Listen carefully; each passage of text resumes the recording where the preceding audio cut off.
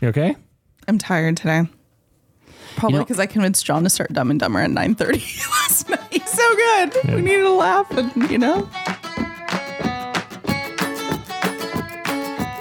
So we are talking about week 6, Justice and Love, for Sunday, August 20th. But we're also going to recap a little bit last week since we didn't get to it, which was titled... For you, Ashley Slocum. Welcome, new listener, Ashley Slocum. Gotta be careful what you tell us. First time listener. And disappointed we didn't talk about the sermon, so... of last week. That's valid. That's valid. Would you say she has fury? There we go. I think she would edit that was delayed. edit that together. Long way to that well. Yes, love and furry. What fury? Furry. Fury. You did it again. I did it again. So we're going to talk about week 5 a little bit, Love and Fury, and then week 6, Justice and Love. Love and Fury kind of sets the understanding of why God has anger towards sin and yet how he loves us.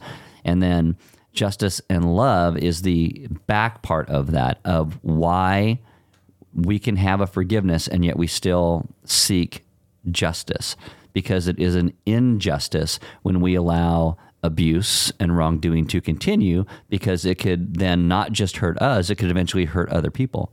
And when we truly love the people who have hurt us, it doesn't mean we open our arms and invite them into our homes and say, oh, please keep hurting me. Loving somebody, how God calls us to, will lead us to a place where we actually seek real justice, where we will use the means available to us to stop injustice, have people be confronted with the sins that they have done, and to hopefully have them come to a place where they recognize what they have done, which leads to a place of repentance for them. So how would leading a discussion or leading people into a better understanding look like? Trying to consider not just how we have been wronged, but how we have wronged other people, because that is part of, I think, our repentance, recognizing the places that we have hurt others. I think too often when we think about forgive, we just sit back and think, oh, how have people hurt me? How do I need to forgive? But really, I think another question is, how do we need to go and seek reconciliation for the things that we have done? God has forgiven us, and that we are righteous in his sight. We are called his children, which gives us a basis and a foundation to know that we are now accepted by what Christ has done, and we can own our failures. We can own our shortcomings, so we can step in other people's lives and say, hey, I did this, and I'm sorry for A, B, and C. How do we restore this now? Yeah, I think that's where we take it back to the cross and what the cross does, and actually leveling the ground we're on in seeing that what was poured out upon Jesus, like our hands wrought that.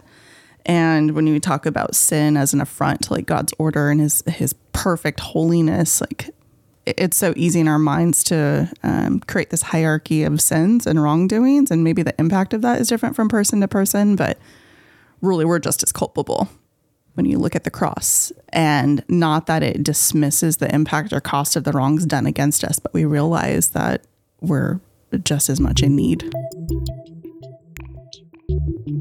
This week's resource is like a 6-7 page article. We're going to talk about Rachel Denhollander's story of how she was abused by the USA Gymnastics physician Larry Nassar. And she's a believer. And yours may not be as extreme, but there's certain things you can recognize in this. She encountered a lot of ways that churches misunderstand what forgiveness is. Because one of the things is they say, yes, sometimes there's outright corruption in a church where they don't want to go after a wrongdoer, but many times it's that churches don't understand what forgiveness actually is.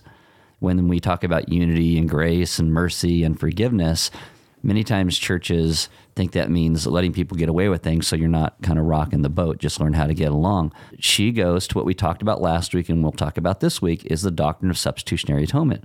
Understanding the cross and what Jesus did enables us to be a people who actually fight for what real justice is supposed to look like, while hoping in the end a perpetrator comes to a place of repentance. Real repentance recognizes what we have done. It agrees with God and the other person about how we have hurt them. And that leads us to a place that says there are certain things that may come from this which are justified. Our worldly justice is just a parallel reflection of the justice of God. But that worldly justice can be used in ways to help people see what they have done and bring them back to a place of repentance.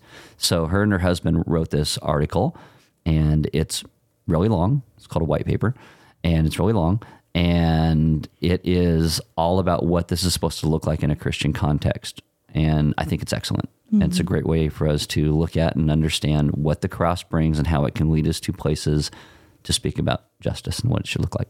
She wrote this white paper and after a pretty extreme situation, but it applies to every day. I think it applies to every day. One of the questions that was asked on Monday night at our cohort meeting, that when are we going to get to the places where now we start to talk about justice and what it looks like? And I said, well, now it's coming.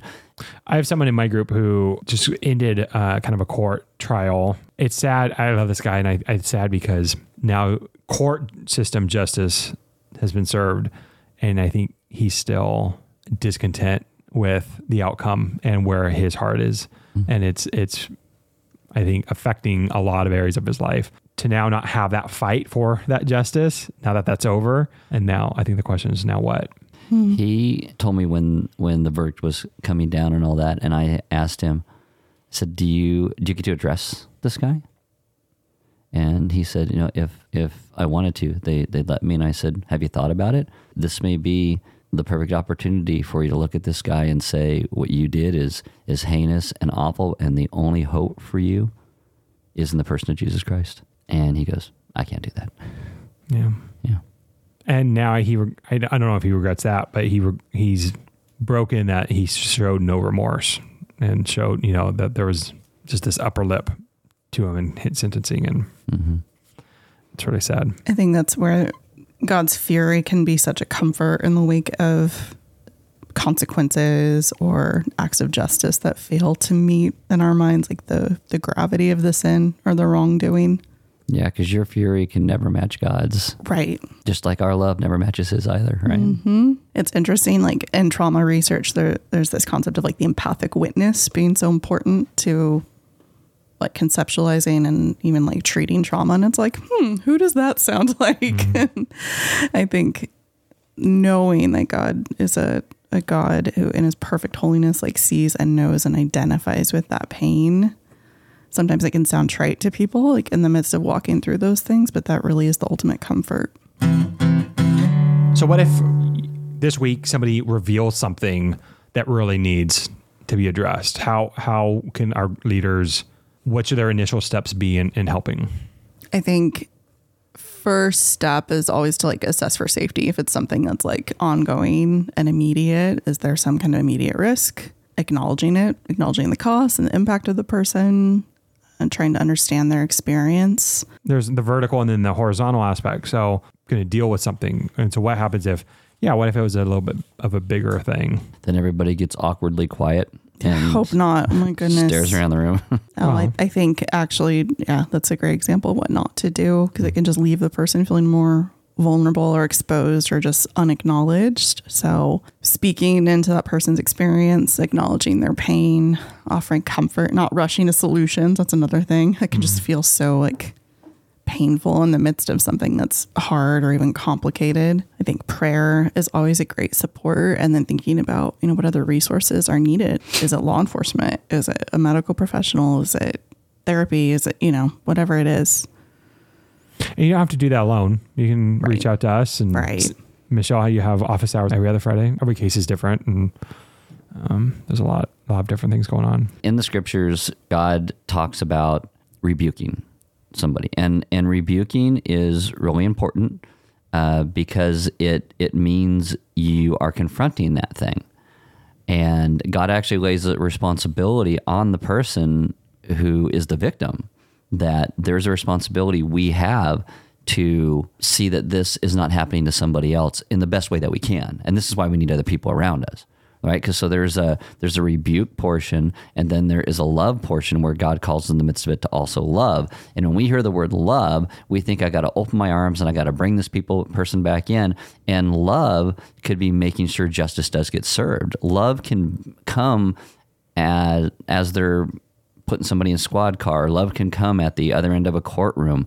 Love can be, I love you enough to not allow you to continue to hurt people anymore. And I think those pieces need to go together, because if we don't have proper love, we are going to do what we do out of vengeance and not out of justice. And sometimes our vengeance is, I don't say anything at all. And so this continues to perpetuate, and then it makes us harder and harder inside, and it allows that person to keep getting away with these certain things. And that decision may simply mean, I don't feel like I have the inner strength to do this myself, so I'm telling you, so please help me to see this done. I was just going to say, I think those things exist in community. Yes. And that's very healthy, because especially so many people in those situations freeze. Right. And that's a natural response. And they feel it's all upon them. Right. And it's not. then they can feel the shame later of like, well, why didn't you tell anyone? Why didn't you report? Right. And that's to be expected, or can be expected sometimes. Right. So kind of the corporate responsibility, I think Scripture lays upon us to expose evil and confront it in love. Maybe that's the way you start. You share that. It's really hard when someone has been abused or hurt to say, hey, this thing happened, because they feel like they're going to be alone if they have to go and take care of it. So maybe it's we're a community. If something needs to take place, we can do this together. You will not be in this alone. I like that. Ooh, I got an I like that. Nice.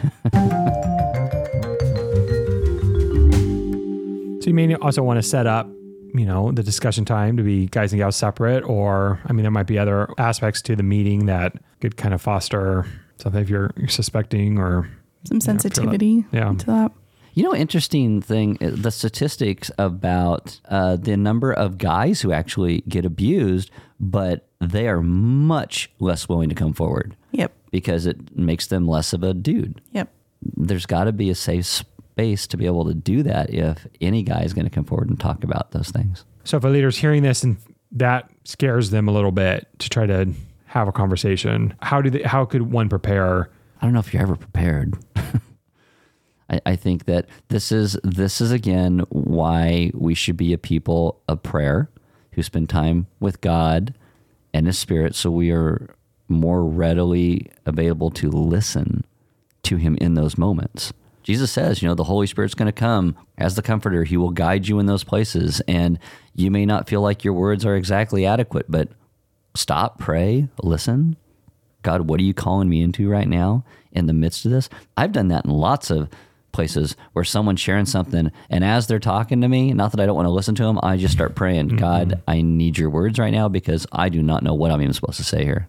I think a really good, just easy, simple principle for that is like prioritizing presence even over your words in that moment. Meaning in the immediate aftermath of like someone revealing something. It can be really easy to get in your head, like I gotta have the right thing to say. I can't be too trite, but I have to be, theologically clear. Just showing up and demonstrating to that person that you're willing to draw near to them in that moment, even when it's uncomfortable for you, because Jesus has drawn near to us. If you don't know what to do beyond that, you can reach out to us, and happy to help. Not that we'll have all the answers, but maybe some guidance, but not shying away from it, making a space where it's actually safe to name and reveal those things and know that there's a community that's loving and safe.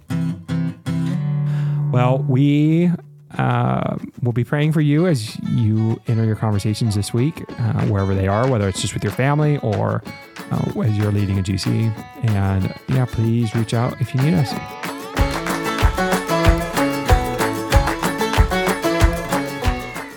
So, how was that, Ashley? Was that a little better? One of the interesting things about this series is, I think from the people I've talked to, it has caused a little deeper introspection on some things that I think has been healthy. It's been a good series. I think having the story about pivoting has really, for some reason, excited people. Like the story, like the process behind it. I don't know. That seems to come up a lot too. Like, Aaron was willing to change. No. But like, I think it was like this collective, ear pricking up of like, oh, this matters. Yeah, maybe. Got our attention. That's a good way to put it.